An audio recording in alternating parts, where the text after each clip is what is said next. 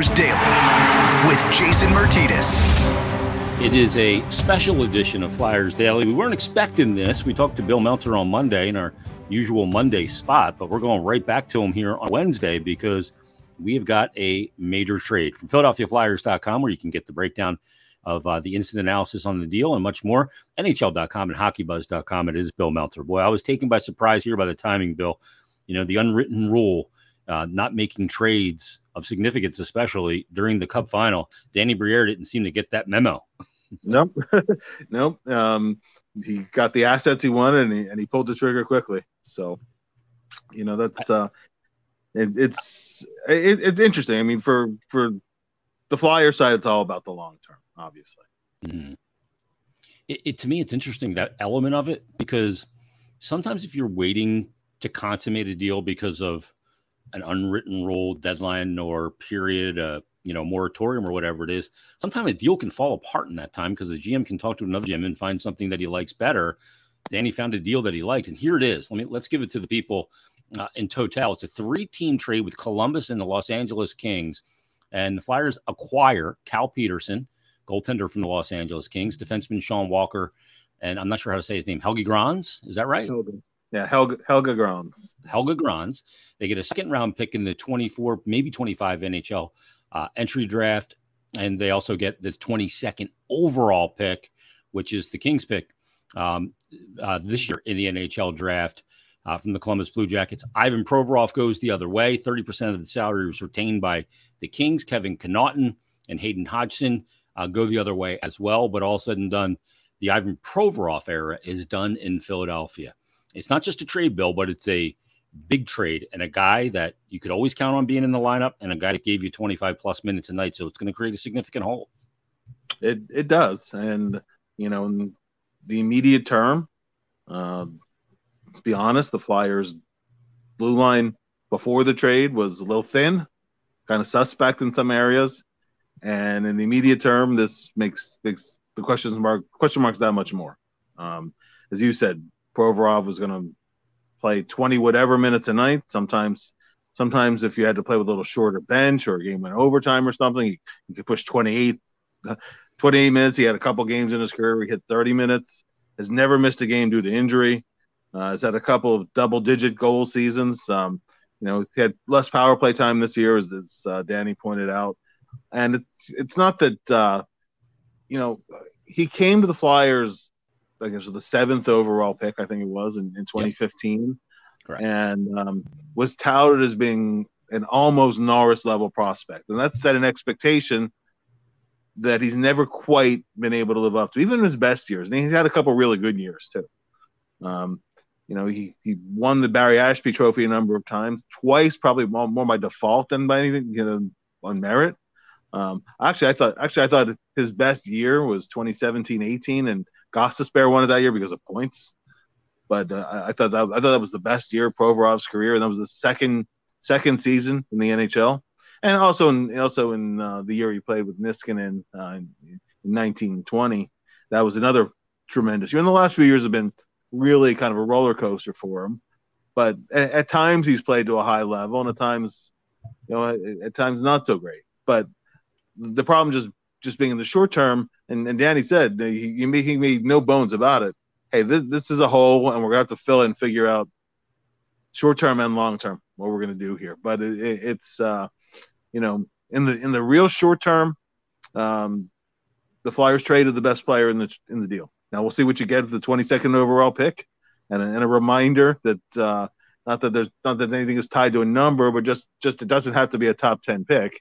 If you look at the Flyers drafting history, who've been the best draft picks of the last 25, 26 years? It was Simon Gagne in 98, and he was a 22nd overall pick, and Claude Giroux in 2006, and he was also a 22nd overall pick. So the point being, you can find a really good player. It takes a bit of luck, but it's a really nice asset to have in a particularly deep draft too. This draft might not be the 2003 draft, but it's a good one, and there should be a pretty darn good player available at 22nd overall. Even a guy who might be in some teams' rankings, a top 10 potential guy, just because after you get past the first 5 or 6 guys, it's kind of all over the place. who ranks who where. So that's a really nice asset to get. And the other piece of it too being that the Flyers have very heavily traded draft picks, higher end draft picks in recent years, particularly second round picks. They traded a second round pick to move Ghost. They traded first and second round picks to get Rasmus Ristolainen, and they got Tony DeAngelo last year. They traded in successive years a fourth, a third, and a second. That's a lot of second round picks, in particular. They've moved. Now the Flyers are going to get two, and it's a year out, or maybe in one case 1 year out and 2 years out, depending on what Columbus wants to do a year from now. But point being, the Flyers can start to restock a little bit of that depth in the system that, when they were trying to bounce back after 2021 was a disappointing year. Flyers kind of went all in on trying a quick retool and back up towards the top. Now they're trying to restore some assets to it too. So these are to get 3 picks in the top 2 rounds, but even if a couple are spread, if they're spread over a couple seasons, that's pretty darn good, and especially when you think that Provorov honestly wasn't going to be here more than 2 more years.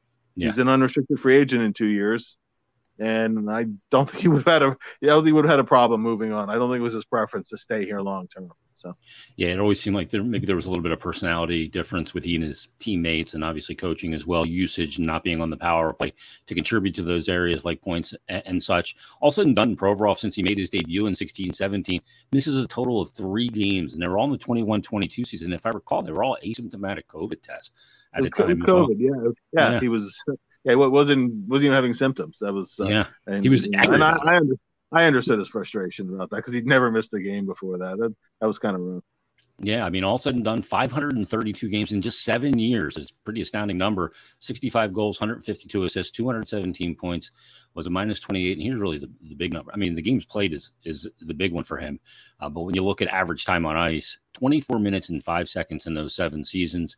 And his high was 25:07. Back in the 18-19 season. He did have that 17 goals, 24 assists for 41 points in his second year in the league.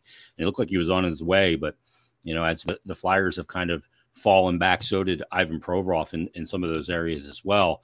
So he is no longer a Philadelphia Flyer. What they get in return here, Bill, is there's some salary dump involved in it, but really the name that's really intriguing to a lot of people is Cal Peterson. He's the goaltender they get from the Los Angeles Kings, who spent this past year playing in the minors, just had a really big fall off in his game. It's odd because the first 54 games of his NHL career, and he was well thought of. His record wasn't good, 19-25-6. And he was well thought of enough to be the heir apparent to Jonathan Quick. He had a .916 save percentage, a .279 goals against average. The last 2 years, it's really fallen off for him. Is this a bit of a reclamation project? And I don't know if we really know where he fits in until we see how everything shakes out, because Carter Hart's name has been out there amongst the rumors. Yeah, and if Carter gets moved, I mean, I guess Peterson would compete with Ersson. But there's also the possibility that, Peterson just cleared waivers last season, and he spent about 2/3 of the season in the American League with Ontario.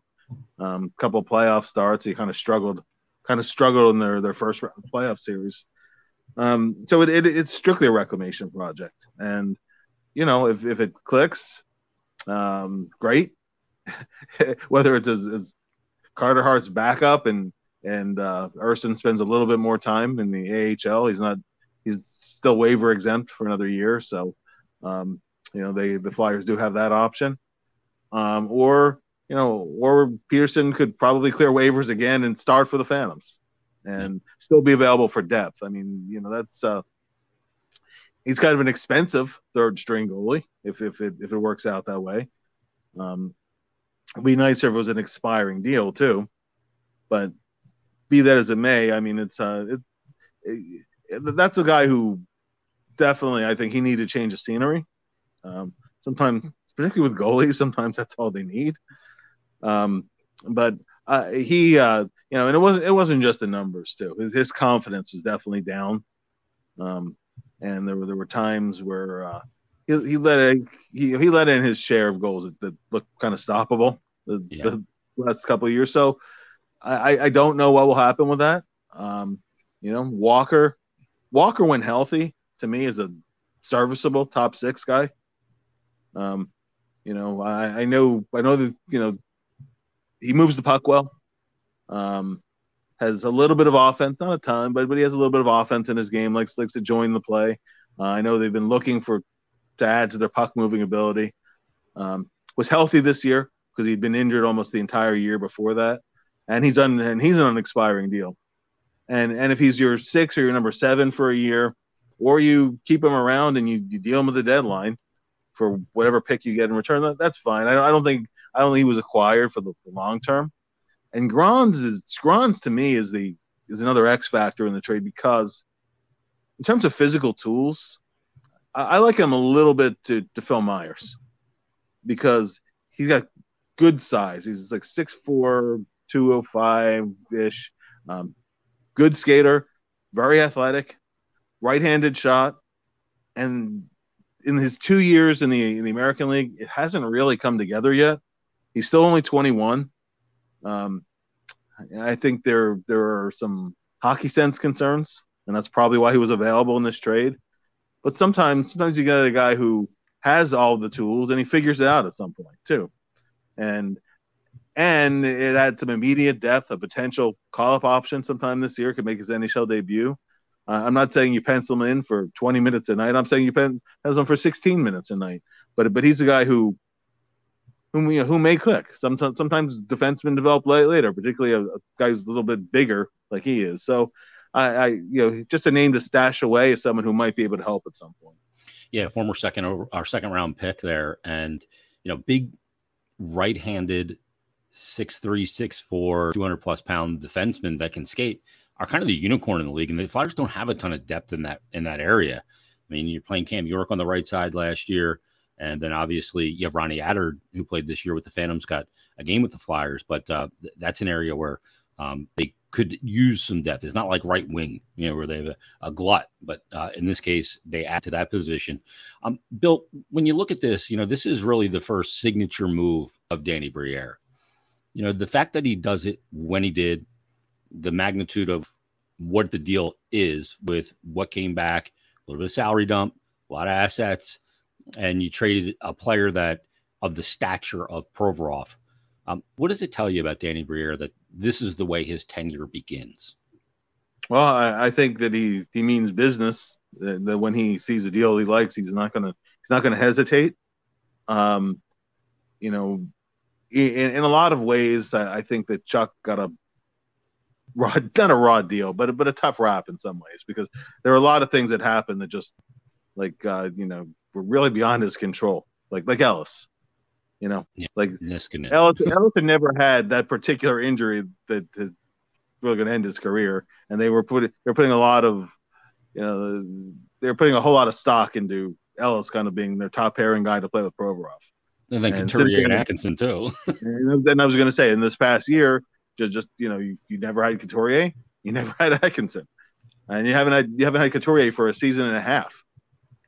So, those things. But I think one of the criticisms with Chuck is he's a bright guy, and he likes to weigh and consider things and get a lot of opinions involved, and that's just his style. But I think sometimes he sat too long on things, and you talk yourself out of anything, can't you?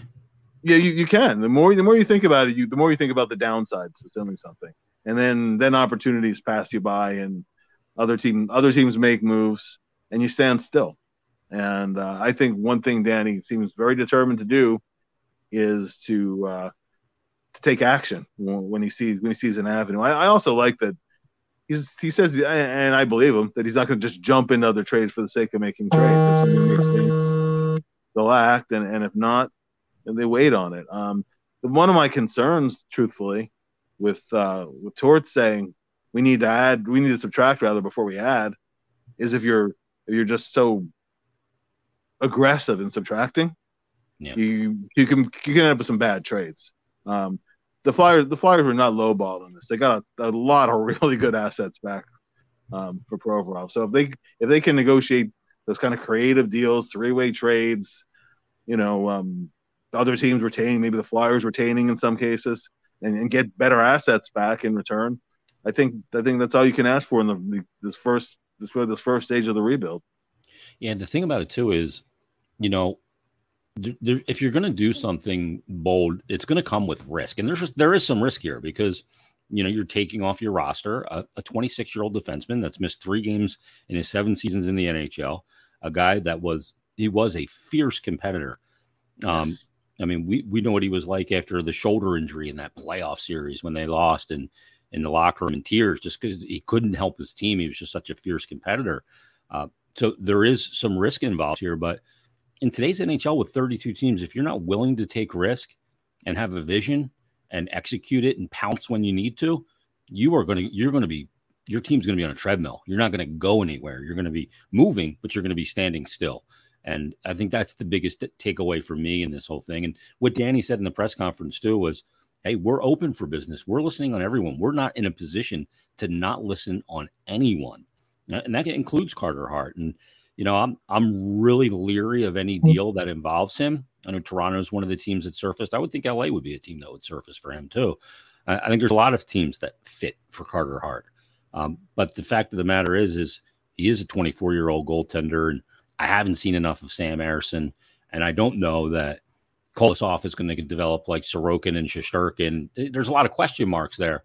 You got to do your due diligence. Somebody's going to overpay me. They're going to put me to the test, but I'm still a little leery about that. And I tend to think that information gets out. There's always a motivation behind it.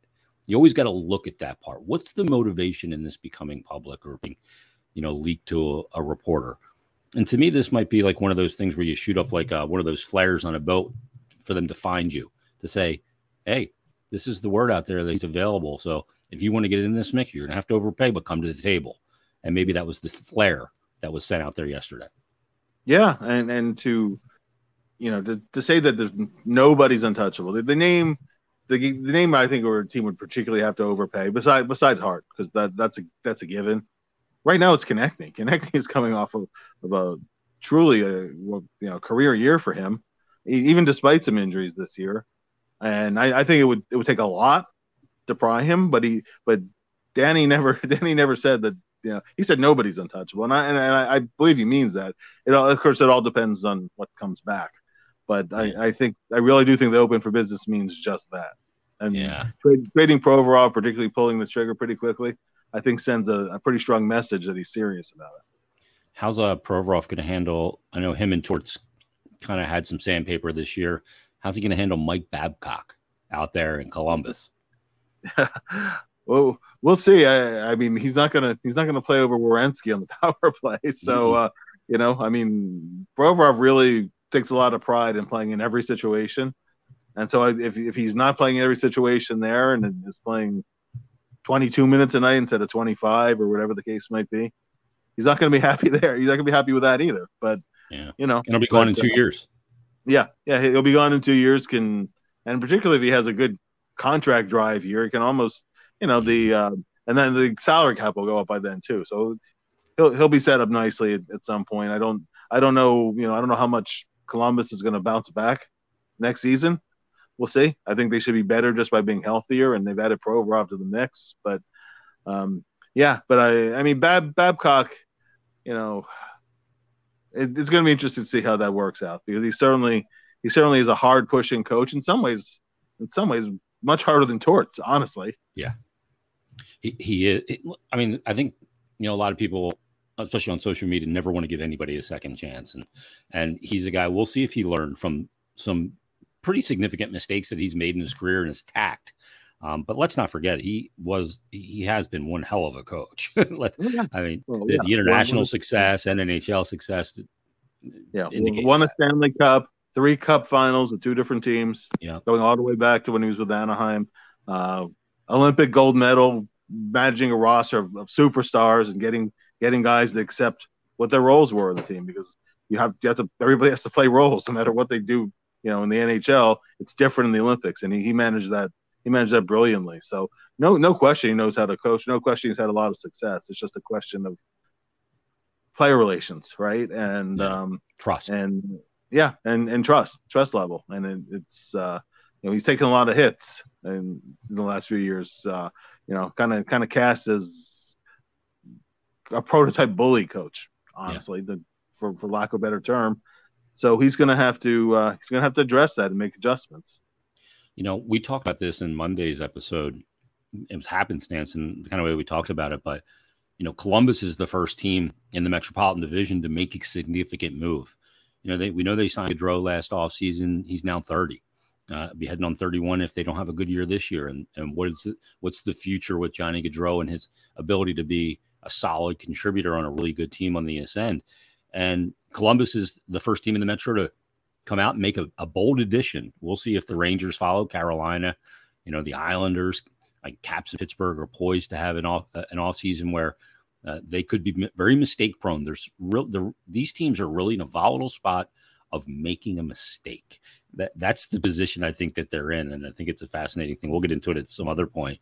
But the other thing, Bill, is one of the rumors that was out there for a long time was Kevin Hayes to Columbus at the draft. They get a deal done with Columbus, a third team in the Kings. But Kevin Hayes isn't in it. Does this mitigate that in any way, shape, or form? And does Babcock mitigate that in any way, shape, or form? I don't think Babcock really affects whether, in and of himself. And part of being an NHL coach, particularly experienced coaches, I don't want to say ego. I'd say a self-belief that whereas other coaches may not have gotten through to a player and gotten the best of them, I can do it. That's pretty universal. Let me get my hands on them. Exactly. Oh, for sure. Yep. And that's very much a thing. And I think Babcock is among those coaches who feels that like maybe other guys can't get the most out of them. I can.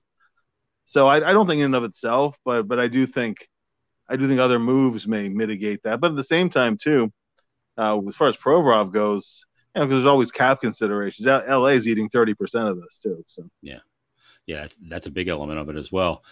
Last thing, Bill. This deal gets done. It's a bold move right out of the box from a new GM and a team that's in an area that they've probably never clearly defined in their entire existence of rebuild. But does it give you kind of a sense or a feeling of, Flyer days have passed, taking big swings, taking some risk, and, going, okay, where we are is not acceptable, and we're going to have to do some pretty bold things to get back there. We saw that in Paul Holmgren's tenure, certainly, and other GMs here in Philadelphia. And Danny Briere's off to one of those kicking starts to give you kind of that feeling of, okay, this is also kind of an announcement that Flyers mean business, and they're going to do whatever they can to get back around, the upper pantheon of the NHL.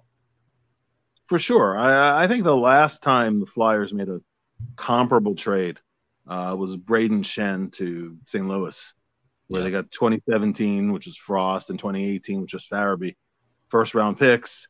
And, for a still young NHL player, effective player, etc. To me, this is the first time they've done something kind of similar since then. One lesson from that one is like, don't rush to judge. It can take some time. Yep. Wait till the players and wait till the assets that are coming back develop a little bit. They're 22, 23 years old, whatever the case might be, and see where they're at then.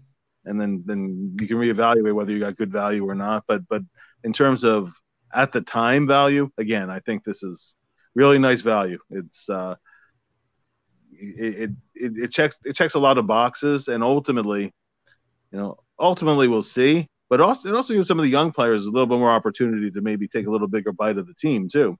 And if you're in a rebuilding timeline here, you get to see it. It's Cam York ready to take a bigger bite and play 20 plus minutes a night and more power play time and that kind of thing.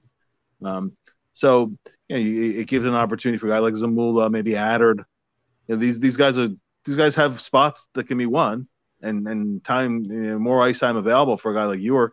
So that's another piece of this too.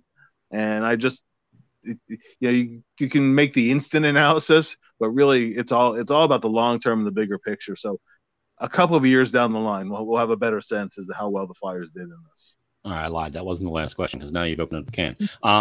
Two things. Does this make Cam York the top pairing left side defenseman on his natural side? And, Travis Sanheim, obviously, on the second pairing with Rasmus Ristolainen and a couple of different partners this year on the left side is coming off a really down year. So, I'm almost wonder how this kind of shakes out for your left side of your D. Is it Cam York on the top pair, or is this kind of going to just be determined as who's playing well at the time?